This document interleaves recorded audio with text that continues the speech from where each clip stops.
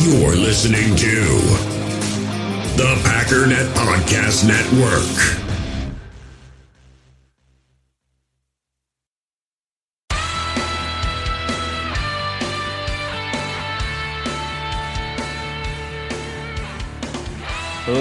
Ladies and gentlemen, welcome once again to the Packernet Podcast. I am your host and resident panelist, as always, Ryan Schlip. Check us out online, packernet.com. Find me on Twitter, pack_dadam. Well, I want to cover some of the Green Bay Packers news and notes that came out. But before we get there, since we just got done covering the Lions, the Vikings, and the Bears, making a little quick update on the Minnesota Vikings roster, because it just broke yesterday that right guard Holopolovati Vaitai was placed on IR. And so rather than me explaining this to you, why don't I let Mr. Micro Mike explain the situation to you? I have no idea what the injury is, so I couldn't tell you. It just came upon my news deck while I was watching Rocky Balboa. I seen it. I said, kids, hit the pause button. I want to finish this movie, but I got some bad news. I have to freaking make a video about Big V getting placed on IR. Ain't that just the son of a B? Doesn't that just suck freaking God dang, man. Let me know in the comment section right now. Does it suck? Why does it not suck? N. Let me know in the comment section why or N does it suck.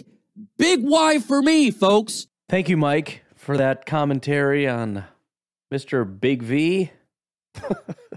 I was planning on coming on here and being like, dang, that stinks, but he's probably the fifth best out of 5 offensive linemen. They'll be all right. But man, Lions fans is not having it, man. Not having it. Looking at the Chicago Bears, this Arlington Heights thing looks like it's legitimately going to take off, which makes me happy for a few reasons. Number one, I just looked at it yesterday. It looks like it's like 20 minutes from where my house used to be, which is cool. You know, obviously not a Bears fan or anything, but everybody that I grew up with, for the most part, was. And I don't really know anybody that really went to Bears games. Going into Chicago is quite an ordeal. And just takes a long time, and it's not a great location, and people just don't generally want to be there. But man, if it was spitting distance to the suburbs, and obviously it's going to create a lot of congestion in that area as well. But still, I would have even now I'm thinking about it, like, dude, I'll go to Arlington Heights. But they've got the plans all drawn up. The stadium don't really get a good view of what the stadium. First of all, I just like new stadiums. I think the newer stadiums that are coming out look amazing. The one out in Los Angeles, the Raiders Stadium, even the Vikings Stadium. All these new stadiums getting built look amazing. And I think it'd be good for the state of Illinois, bad more or less for Chicago, which in my opinion is a win because that is a garbage city that needs to learn that actions have consequences. And when you continue to run things into the ground, bad things happen. So obviously they've been in a brutal fight with the mayor of Chicago. The mayor's been very arrogant about it in terms of you're not going anywhere. And Chicago Bears are like, yeah, well, we're leaving. So good for them. And again, it's going to be great for the suburbs, especially, Arlington Heights, but even the surrounding areas, the developments, the buildups that are going to be out there and the businesses that are going to be put there and the hotels and the restaurants and all that. I think it's a good thing. They made it clear that there are several steps that need to be done. Apparently, they are under contract to purchase that property, which obviously is a big step. I mean, it's well beyond a bluff when you've signed on the dotted line. But there are still conditions that need to be met before they actually will go through with the purchase. And at that point, they said there's no guarantee that they will develop it at that point. Obviously, again, you're not going to buy it without intention of doing that. But there, again, several steps, 326 acres in Arlington Heights. And obviously, Chicago being a major city, I mean, this is a big deal for tourism at large. Not just NFL stuff like the NFL draft and whatnot. Super Bowl, college football, playoffs, Final Four. They want to create an all-purpose global arena type of thing. But anyways, why don't we get started with some of the stuff that happened, I guess it would be 2 days ago now. Matt LaFleur did a press conference, and a lot of stuff came out of that and some other things. And either I'm missing a lot of information or people are reading too much into stuff. But we'll get there when we get there. I want to go through each of the things that he had mentioned, in particular about the injury status of some of the players on the Green Bay Packers, and just kind of give my initial thoughts. I already did this on Packernet After Dark, but I'm going to play the audio so you can hear what I'm talking about as I talk about it. But let's start from the beginning. But first question, are Dave and Elton doing team period stuff? We'll see when we get out there, but the hope is that David will be out there. All right, so that's it. That's all we got. Now, I'll add in that there were comments from David Bakhtiari.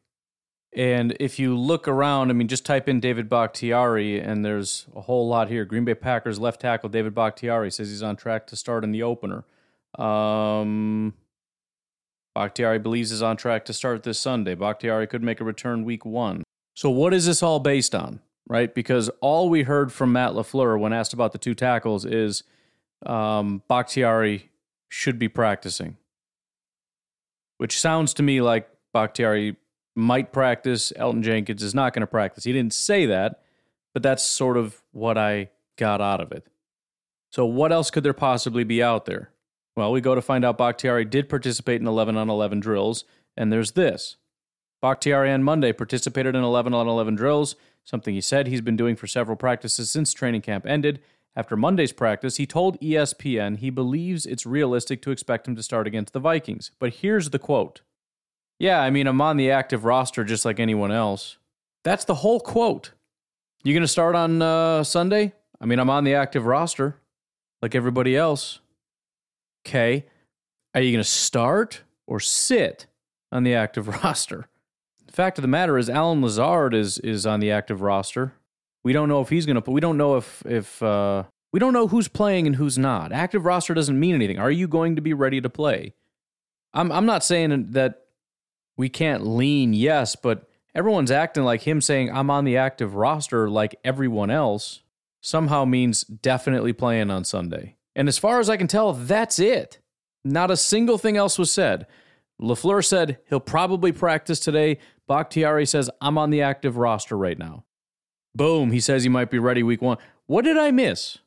What thing did I miss? Again, don't get me wrong. I'm not saying I think he's not starting. All I'm saying is I don't feel like we got any information about David Bakhtiari's status for week 1 yet. And as I said on yesterday's Packernet After Dark, we shouldn't expect to. The Packers are going to try to play this as close to the vest as humanly possible with Elton Jenkins, David Bakhtiari, all these guys. So I don't know, man. I'm hoping he plays. It's great that he's practicing, so I don't really have a lot of reason to assume that he won't play. But I have no more information based on comments about David Bakhtiari than I did on Sunday when I didn't know. But beyond that, he was asked, again, this is the part where we're not going to get any information, but he was asked directly right after that, are you expecting them to start, them being the tackles, on Sunday? Here's what he said. We'll have to find out on Sunday. There you go. That's it. That's what we're going to have to find out. Now, again, we're going to keep going through this because there's a couple times when he says things that are like, oh, well, it sounds maybe a little bit more like this, that, or the other. But all we're doing is trying to read tea leaves, and I'm just saying I got nothing. So he has an idea who's starting and who's not. But he's just giving a stone cold poker face and just trying to keep that to himself. Asking about Allen Lazard and how he's doing, here's what Matt LaFleur had to say. I think Allen's doing better, but we'll see as the week progresses where he's at. So, again, just me hearing that sounds more negative. And yeah, there's always the gamesmanship, and maybe you're trying to make it sound negative when it's positive, whatever. But the way he phrased it, saying, he's doing better, but we'll see. To me, it sounds like, yeah, he's making some progress, but he's kind of a ways away. Now, on the flip side of that is Christian Watson. And again, I mentioned this yesterday, but the funny part is the question was sort of a two-parter. They asked about his development and they asked about his health. And just listen to how Matt LaFleur answers the question. Yeah, certainly you guys can see the physical skills, the speed and power that he possesses. I think he's still got a lot to learn, and, we're trying to acclimate him as fast as humanly possible. But we'll get more into the game plan specifics for him. We'll have a plan for him, and we'll kind of see where it goes. So do you expect him to play Sunday? Christian? That's the hope. But again, we'll see where he's at the end of the week. Let him finish.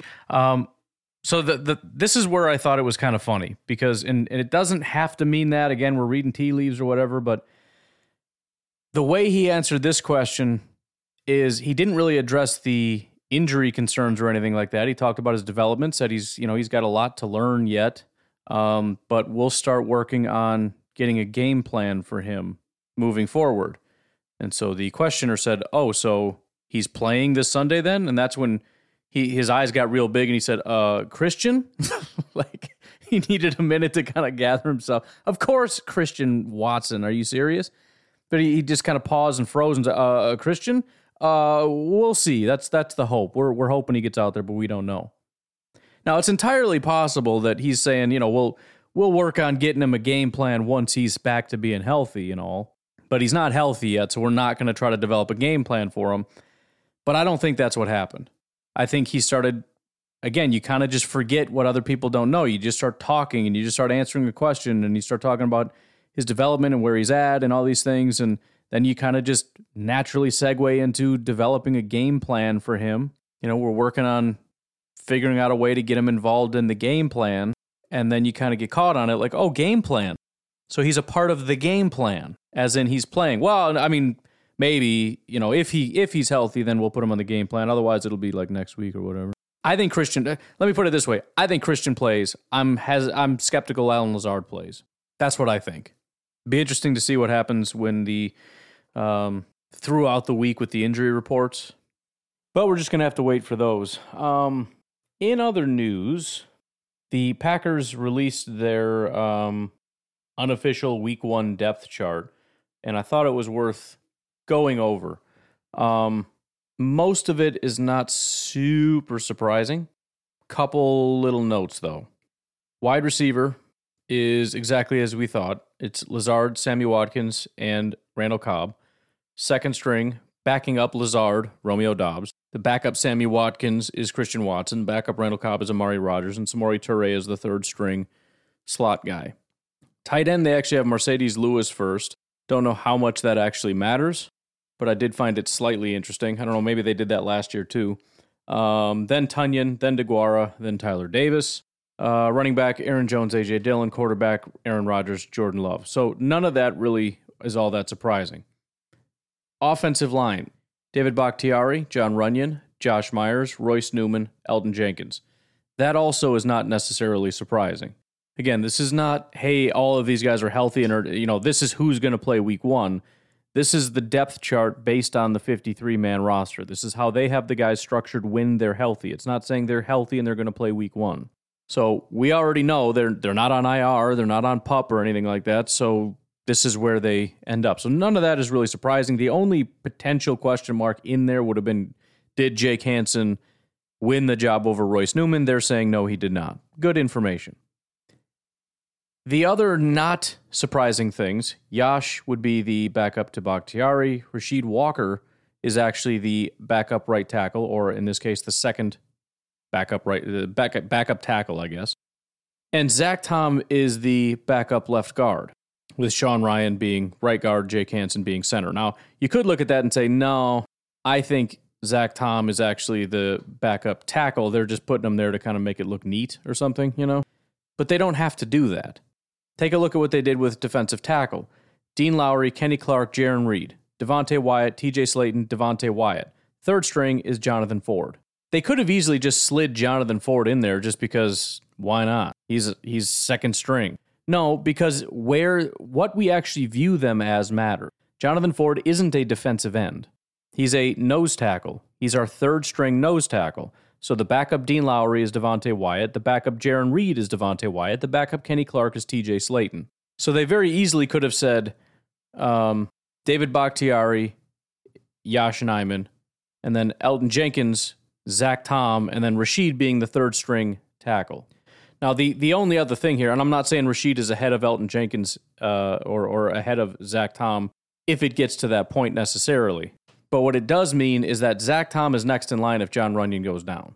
And I guess we don't know that. It could be Jake Hansen. But he's on the guard backup list.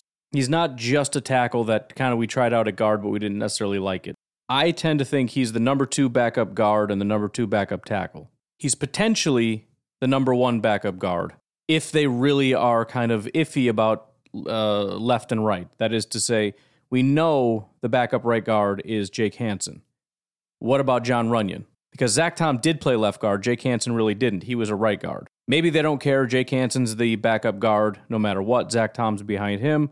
I'm not sure. But either way, again, that I found that to be somewhat interesting. They don't view him as just a tackle. He is the number 2 left guard right now.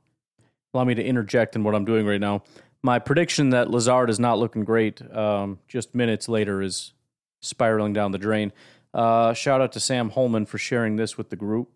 And he definitely doesn't sound sure about it, but, you know, there's a quote in here that kind of, whatever, I'll play it, and then you can make up your own mind, I guess. The indication I got is that he's got a chance to play on Sunday, so even though he hasn't been there, I think we'll see, but I think it's probably looking good. And their receiving core is, like, one of the really good, fun puzzles. Like, let's say, like, even for fantasy, like, who is going to break out? Like, could it be Lazard? Is it going to be Dubs? Like, there's a lot of really good options there. Are you a fantasy guy? I am a fantasy guy. All right. Nobody cares. So, again, sometimes I just decided I'm not putting any stock in this because I remembered one of my rules with all these guys.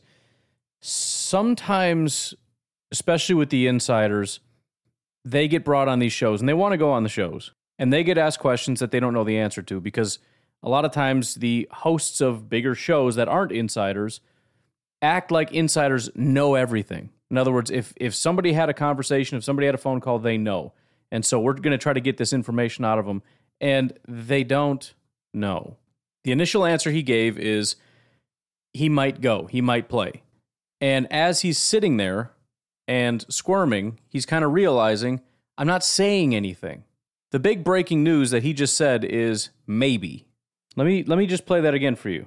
The indication I got is that he's got a chance to play on Sunday. So even though he hasn't been there, I think we'll see, but I think it's probably looking good. And they're receiving. So again, even the way he said probably looking good, he doesn't know what he's saying. I think it's probably looking good. It's like a question mark.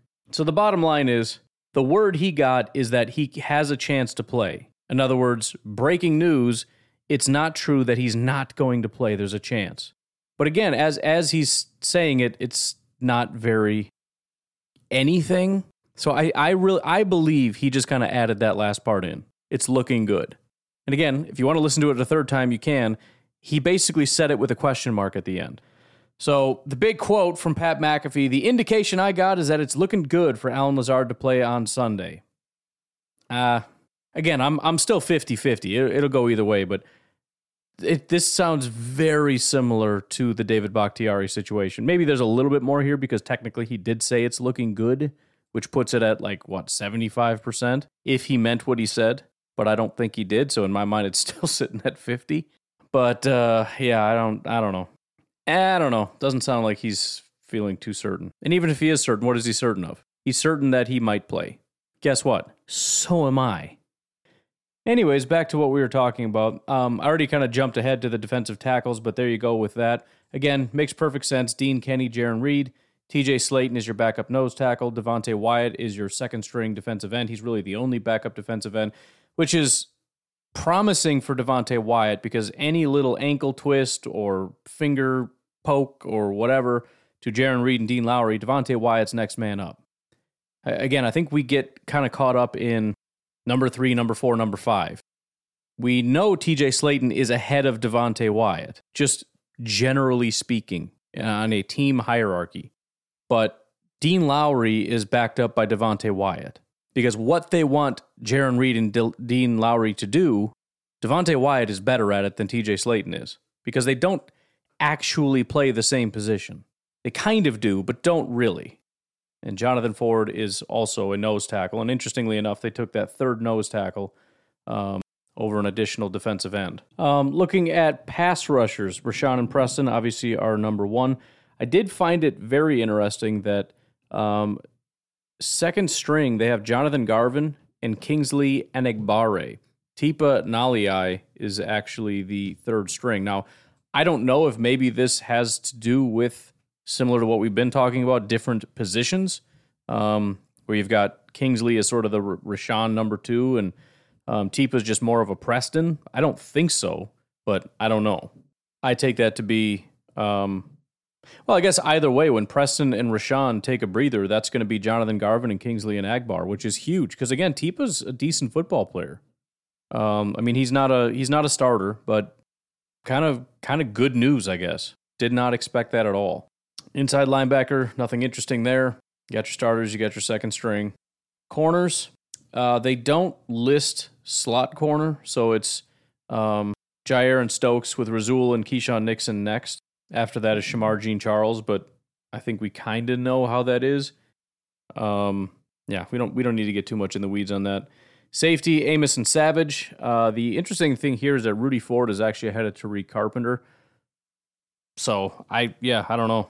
I guess that doesn't actually surprise me because if we're talking about who's going to step in as a safety, I think Tariq would be last on that list.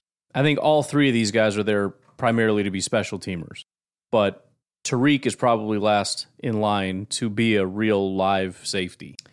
Mason and Pat O'Donnell obviously are where they are. Jack Coco's where they are. Amari is the punt and kick returner right now. It gets interesting when you look at the backups. Keyshawn Nixon is our backup kick returner. Randall Cobb is our backup punt returner. Romeo Dobbs is our third string punt returner. So there you go. I also noticed somebody just... Where did it go? Dang it. There it is. Same thing, but it's got an additional box on the bottom. Coach locations at Lambeau Field. So up in the coach's box, you got Ryan Downard, our safeties coach. Ryan Mahaffey, the assistant offensive line coach. Wendell Davis, defensive quality control. John Donovan, senior analyst. Ramsey, a bunch of lower-level guys. On the sideline, you're going to have Joe Barry, Rich Bisaccia, Adam Stenovich, pretty much everybody else. All the main coaches going to be on the sideline. The only, I guess, quote-unquote main coach would be Ryan Downer, the safeties coach. Everybody else is sort of assistants and analysts and all that kind of stuff. Anyways, it's a hair early, but why don't we take a break here? If you want to support the podcast, patreon.com/pack_daddy is the place in which you can do such things. You can do so for as little as $1 per month. If you'd like to support the Fertile Ground Ranch Discipleship Ministry, you can find the links to that pinned to the top of my Twitter, as well as pinned to the top of the Packernet Podcast Facebook group. And of course, do not forget about Pristine Auction. Please head over to pristineauction.com. They are back with the Packernet Podcast for another giveaway. If you want a chance to win a signed Jordy Nelson football championship trophy, and again, last time we had to do a lot of begging. We even got an extension of another week of just trying to get more people to sign up. It was maybe like 20 or 30. So, again, your odds are quite good. pristineauction.com. Click on the register button. Use promo code FAVRE, F-A-V-R-E, and that's it. You're done. You are entered to win a signed Super Bowl trophy. It's obviously a replica, but it is signed by Jordy Nelson, and it's got a cool Jordy Nelson graphic on it. And as a bonus, when you are registered with that promo code, you're going to get $10 off the first item that you win. Everything that you get from there comes with a certificate of authenticity from the industry's most respected authenticators. Again, that's pristineauction.com. Click on register. Use promo code FARV. We'll take a break. We'll be right back. In the hobby, it's not easy being a fan of ripping packs or repacks. We get all hyped up thinking we're going to get some high-value Jordan Love card, but with zero transparency on available cards and hit rates, it's all just a shot in the dark. Until now. Introducing slab packs from arenaclub.com, the only repack that provides real value, a complete view on all possible cards, and clear hit rates for each one. Now when I buy slab packs on Arena Club, it finally feels like I know what I'm getting. And honestly, the best thing for me and my son is the fact that we're kind of novices into this. When I walk into a card shop with my son, and a card says it costs $40, kind of just taking his word for it that that's a good value. So I appreciate the transparency on grading, as well as just getting excited about seeing what you could potentially get. Right now, you can get 10% off your first purchase by going to arenaclub.com/packdaddy. Wow, that's crazy offer. 10% off a $400 slab pack. That's $40 right there. Anyways, that's arenaclub.com/packdaddy for 10% off your first purchase. Hey, it's Kaylee Cuoco for Priceline. Ready to go to your happy place for a happy price? Well, why didn't you say so? Just download the Priceline app right now and save up to 60% on hotels. So whether it's Cousin Kevin's Kazoo Concert in Kansas City, go Kevin, or Becky's Bachelorette Bash in Bermuda, you never have to miss a trip ever again. So download the Priceline app today. Your savings are waiting. Go to your happy place for a happy price. Go to your happy price, Priceline. So I'm kind of jumping the gun on a little bit of this, but I'm kind of excited and I want to do it. So we're going to do it. I want to look at some Vegas lines for some of these games. We'll start with the Packers because obviously that matters the most, but I want to look at a few other games that matter to the Packers as well because it's just kind of a good baseline to see where things are at. Sometimes I get a little surprised like, oh, dang, that's it, or that's a lot, or whatever the case may be. But the Packers right now, unanimously, I'm looking at... this is VegasInsider.com, so they've got 1, 2, 3, 4, 5, 6, 7, 8, 9. They've got an infinite number of different betting lines that you can use. Some of these are vastly different, or at least vary somewhat. There's really no variability here. 1.5 point favorites are the Green Bay Packers. I think that makes sense. Honestly, I wouldn't be surprised if that line moves. If you're planning on betting on the Packers, I would almost wait because I wouldn't be surprised if at kickoff the Vikings are favorites. There's just been a lot. You know what? Let me see if I can see the trends here real quick. PFF has that, I believe. Yeah, so it's basically as I expected it to be. It was the Packers were 2-point favorites-ish. Well, it depends what we're looking at. So the market was at 2.7, and at one point it was over 3. I'm looking at PFF again. The market as of, what date is that? The 29th was at 2.5 point favorites were the Packers. Now it's down to 1.5.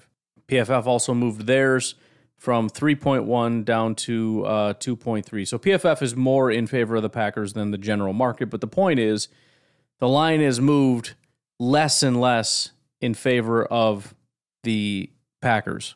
And I don't think that's necessarily going to change. And I don't think that had really anything to do with injuries, although maybe it had to do with Allen Lazard. I don't know. But they're just picking up momentum. And it's obviously fake momentum. It's not to say they're wrong. It's just to say nothing's changed. It's kind of like during the draft when all of a sudden people are rising up the boards. They're not rising up teams' boards. They're just rising up the media's board. And so, again, I expect that to continue. And I got to be honest, I don't remember exactly who it was. Somebody on Twitter. Anyways, their take was what they think is going to happen. The Vikings are going to win this game at home in Minnesota. Should not be a surprise. There's going to be all kinds of hype about how great the Vikings are, how garbage the Packers are. They've got no weapons. And then the Packers are course correct, and they'll end up winning a bunch of games and going to the playoffs. The Vikings will miss the playoffs, and it'll all be forgotten. But that's what we need to brace ourselves for. I'm not saying that's going to happen, but you got to understand, man, we got to get back into regular season football mode and remember how this goes. I think we've spent so much time in the offseason in the theoretical. You know what's going to happen this week and every week from here on out? The better team is going to lose. There's going to be some shocking things where the third best team loses to the fourth worst team. Stuff like that happens. And so I don't know when you're talking Packers-Vikings, week 1, divisional game, whatever it is on paper, despite the fact that we don't actually know what it is on paper, because, we're pretending to know what these players are, but we don't know what these players are. The amount of information we actually have is so small about these two teams, just generally, as far as what they're going to be. But then also what we're going to get from these people in week 1. Even if we knew 100% that our wildest dreams are coming true, And the offense was not going to be hampered by the loss of Devontae Adams. It was going to be running just smooth, just fine, top 10 offense. And the defense was going to be just this elite defense. Guess what? I still can't tell you that we're going to beat the Vikings. I think on paper, we should be the favorites even in Minnesota. But so what?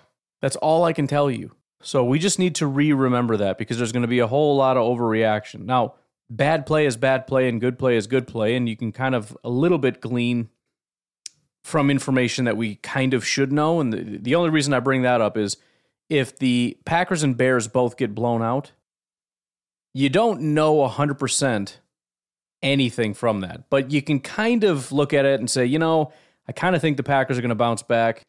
The Bears, though, that might just be who they are. And then maybe that's just a biased Packer fan talking. But I would say the same thing about if the Packers blow out the Vikings. I'm not counting out the Vikings. The Bears, though, I might, depending on the situation, because it's all about confirming what it looks like is going to happen. If it's real dark clouds outside and you say it looks like it's going to rain in about 5 minutes and it doesn't rain, doesn't mean it's not going to rain the rest of the day. It might still rain pretty soon. If you're looking at storm clouds and you're saying, I think it's going to rain and it rains, I think we solved the riddle. If we say, I think the Bears offensive line is not going to be able to block for Justin Fields, and they get thrown all over the place and Fields is on his back 17 times, it might have been a fluke. Maybe the 49ers are just that good, but I'm content saying that's just what it is. But anyways, that's where we're at. The Packers are fair. And that is kind of a big deal because it's in Minnesota and it's week 1. If they were even, and this is what I love about it because everybody's real big on picking the Vikings. Vikings are going to be better. I always love Vegas because guys like Andrew Brandt don't lose anything if he just spouts off at the mouth and says Vikings are going to be great. They love sound bites. Half these guys, they love saying stupid stuff just because it's stupid and because it gets a lot of interaction. I'm not saying it's stupid.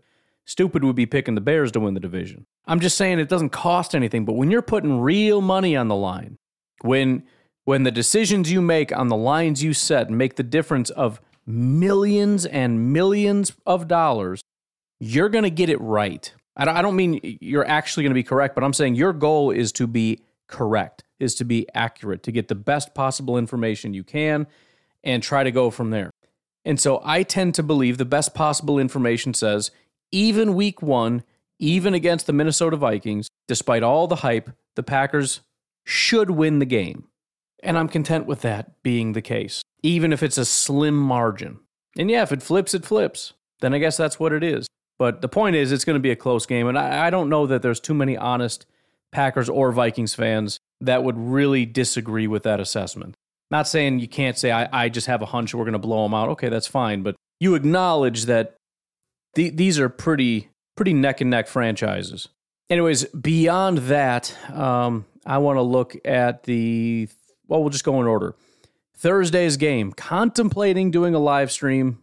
Not going to do that every single game, every single week. If it's a stupid game I don't care about, but this game matters because you've got what most people say is the best team in all of football, the Buffalo Bills. I don't know if I agree or not, but it doesn't really matter. Haven't really put in the work to make that determination, and I don't care to. But then you've also got the LA Rams. It matters to me how good the Buffalo Bills are. It matters to me how good the Rams are. And so I want to watch this. And I'll tell you what, if the Rams start 0-1, that's a good thing. If the Rams beat the Bills, it's kind of I'll shoot the Rams, but also haha Bills. It's all about the Packers being the best. That's it. And yeah, being the best in the NFC North is the most important. Being the best in the NFC would be the second most important. Being the best in the NFL would be the third most important. Well, actually, that's sort of backwards depending on how you're thinking about it. But in terms of how much we should care about other teams sucking, it kind of works that way. But anyways, a little bit surprised Buffalo is only a 1-point favorite. Now, they are on the road, and they do have to travel all the way across the country, and the Rams are the Super Bowl champion, defenders or whatever. But if it's just me, and I guess I shouldn't say it's not just 1 point. That's what one place says. Others have it at 2, some have it at 2.5. That certainly makes more sense to me. In fact, I don't mind looking at this because I'm looking at it going, dude, at 1 point, I will bet the Bills. Even 2.5 seems like I would probably take. I'm not much of a betting type person, but I'm getting tempted. Anyways, week 1 and Thursday night's always a little wonky, so it's tough to say. But I think Packer fans should be rooting Bills, and it looks like they are the favorites. And I honestly think, as I've said, the Rams won the Super Bowl, and that's great. Congrats to them. They were not the best NFC team. They were not the second best. I don't think they were the third best NFC team. I think Tampa Bay, Green Bay, the 49ers, maybe even Dallas were all better teams than the Rams, in my opinion. But the Rams got hot at the right time. But I just don't think they can compete with Buffalo. Not to say they can't beat them any given Sunday and all, but that one surprises me a bit. Saints-Falcons doesn't super matter other than to see how ugly this is going to get. But Saints, it seems the most bet line, or the most popular line, 5.5-point favorites. I am interested to see what Jameis does, but otherwise, whatever. Either way, they're both NFC teams. I would like to see the Saints fall off just because I think at the end of the day, they're going to be the best team. But whatever. Then we get to the Chicago Bears. And the thing I love about this is, again, Bears fans love running their mouth, right? They love talking about how, we're going to beat the 49ers and all this stuff. I just saw somebody, I don't know if he's a Bears guy or what, I just 5 minutes ago, because I constantly ADD on Twitter, just saw a guy saying he thinks the Bears are going to shock people. His score prediction, I think, was 31-17 Bears. This is how insane things have gotten because of their stupid preseason games. It's insane. I'm so happy. I wish there was a fourth and a fifth preseason game because they're getting their hopes up so high. The 49ers are 7-point favorites. 7 points. What do you think the line would be if the Packers were playing the 49ers or the Vikings for that matter? By the way, it's Chicago at home, and the 49ers are still 7-point favorites. And that's with Trey Lance, who I can't imagine is helping this line at all. I would be willing to bet if Jimmy Garoppolo is a quarterback, it moves in the 49ers' favor even more. It's so clear that they're just not on our level. And by our level, I mean all of the competent teams. The 49ers, the Vikings, the Packers, all this talk all offseason about how they got a better offensive line than us, better wide receivers than us. They're better than everybody thinks they got a better offense.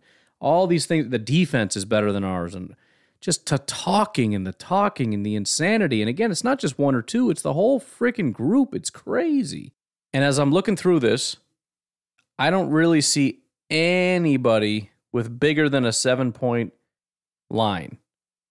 And so the other comparable games, just to show you how much of a mismatch this is between the 49ers and the Bears, other 7-point dogs, the Jets against the Ravens and the Colts and the Texans. So they're on par with the Jets and the Texans. You can say, well, the 49ers are better than the Colts and the Ravens. Maybe. Not by much if they are. Don't really care about the AFC games all that much. It is worth noting that the Bengals are 6.5-point favorites over the Steelers, which kind of makes me happy because it feels like the Bengals, first of all, don't get enough credit, shockingly. Which I guess kind of makes sense because people view the Bengals the way that I view the Rams in terms of kind of being frauds in the Super Bowl. But that's a scary football team. But also people overestimate the Steelers. And I, for the life of me, cannot necessarily figure out why, other than TJ Watt's a freak and they've got some key pieces on defense. But, I mean, Mitch Trubisky just won that job. I don't really believe in their quote-unquote weapons. Their offensive line is a disaster. I just think that team's going to suck, to be completely honest. So we'll see how that goes, but I fully expect the Bengals to curb stomp the Steelers. Eagles-Lions, somewhat surprised. I mean, the Lions are at home, but again, it's got to just infuriate Bears fans because, again, you can say the Eagles aren't on the 49ers level if you want, fine, but only 4-point favorites over the Detroit Lions. I do expect the Eagles to win. I think it's a good football team. I'm interested in watching that game if I can. I'm assuming I'm going to get the Bears game. I don't know, but it just makes me smile. There's more confidence that the Lions are going to beat the Eagles than that the Bears are going to beat the 49ers, and by a pretty wide margin. There's a 3-point difference, which is not a small difference. Dolphins, Patriots, again, AFC, so it doesn't super matter, but it is interesting. Miami is already ahead of the Patriots. That also makes me happy. I'm still bitter about the Patriots. Also, kind of buying into the Dolphins a little bit. Not saying Super Bowl contenders necessarily. I just think that they're underrated. Jacksonville, Washington, don't care. Carolina and the Browns, I don't really care just because I think Carolina is kind of a joke. Although, heck of a storyline there with Baker up against Cleveland. Baker ends up kind of being sort of the anti-villain in that saga. Colts, Texans, nobody cares. Giants, Tennessee, doesn't matter. I mean, you do have an NFC team there, but it doesn't matter. Chiefs-Cardinals is similar to the game that we've got this Thursday between the Bills and the Rams. You've got an NFC contender in the Cardinals, and you've got an AFC powerhouse in the Chiefs. I'm completely stunned to see the Chiefs are 6-point favorites with the Cardinals being at home. I know the Cardinals struggle. I've never been a big believer in the Cardinals. That's a team that's always been just watch out, they're coming, and I'm like, I don't see it. I'll tell you what, though, man, Kyler kind of figured it out a little bit last year, and it was hard to see because he didn't always consistently put it together, but as a thrower, especially if you look at the beginning of the year, what did they go, like 7-0 to start the season? He was really looking like a clutch thrower. I know they've got a lot of issues on that team, but I'm a little surprised that they're just completely being counted out at home. Obviously, it's to our benefit overall to root for the Chiefs because you want NFC team to fail, but I wouldn't be mad if the Chiefs start the season 0-1. So either way, that's kind of a win-win game in my opinion. Raiders-Chargers only matters because Devontae's there. Not going to lie, there's a little bitter part of me that wants the Chargers to win. They are 3.5-point favorites, some 3, some 4-point favorites, only because I just don't want to hear it. I just don't want to hear it. Don't want to hear about, look how good Devontae is, and the Packers, they can't do it. No offense to Devontae, but you're a Raider now. I can't root for you. I'm sorry. If there's anything good that happens to you that is a detriment to our team and our fan base and our GM and all that, I just can't be in favor of it. And your success makes our team look stupid. So I don't want you to have very much. Enough, but, not much. So, I mean, he's in an extremely tough division, obviously, and the Chargers are one of the tougher teams that they're going to be seeing regularly. And, go Chargers, I guess. First time in my life I think I've ever said that. Buccaneers-Cowboys is just the hate bowl. Can't stand either of these teams. Glad one of them starting 0-1. I know it's blasphemy, but I will be rooting for the Dallas Cowboys in this game. I don't hate the Cowboys nearly as much as most Packer fans do. They don't bother me as much. I cannot stand Tampa because of what they've done to us. We also play Tampa pretty shortly after, so I would like them to lose. Also, I can't stand Tom Brady. Not as a person. Actually, as a person, he seems like a cool dude. As a football player, yes, I can parse that out in my mind. Cannot stand him. So I don't really have any qualms about rooting for Dallas in that game.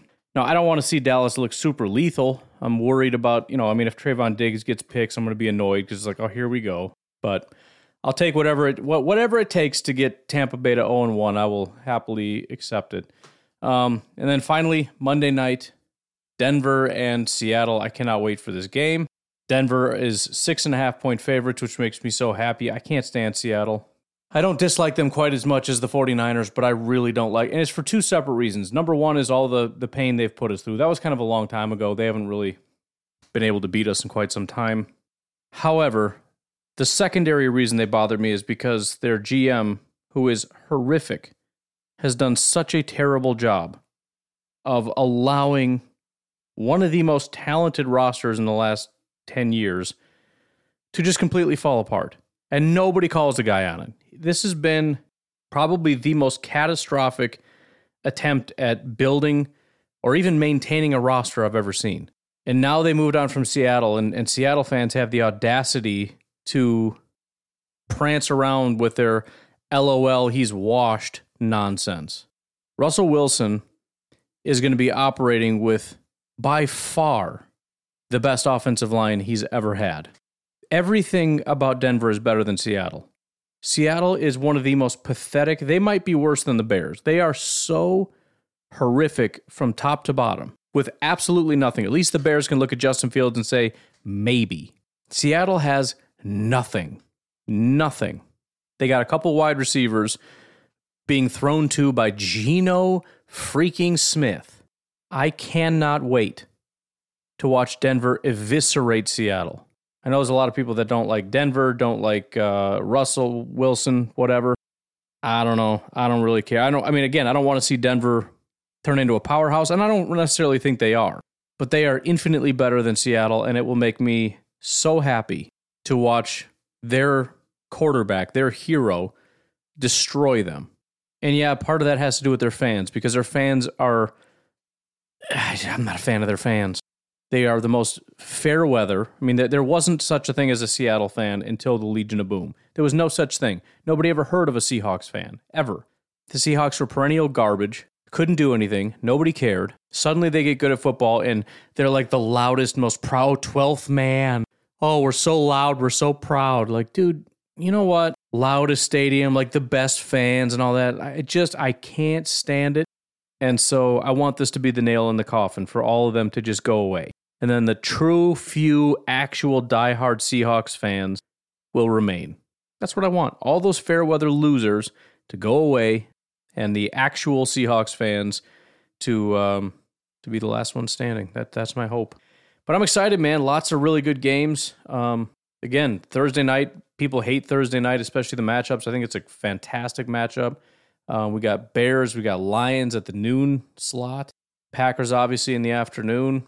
Sunday night, Tampa, Dallas, and then Monday, Denver, Seahawks. I want to see all that. So pumped, man. Anyways, I'm going to leave it at that. You guys have yourselves a great day. Talk to you tomorrow. Have a good one. Bye-bye.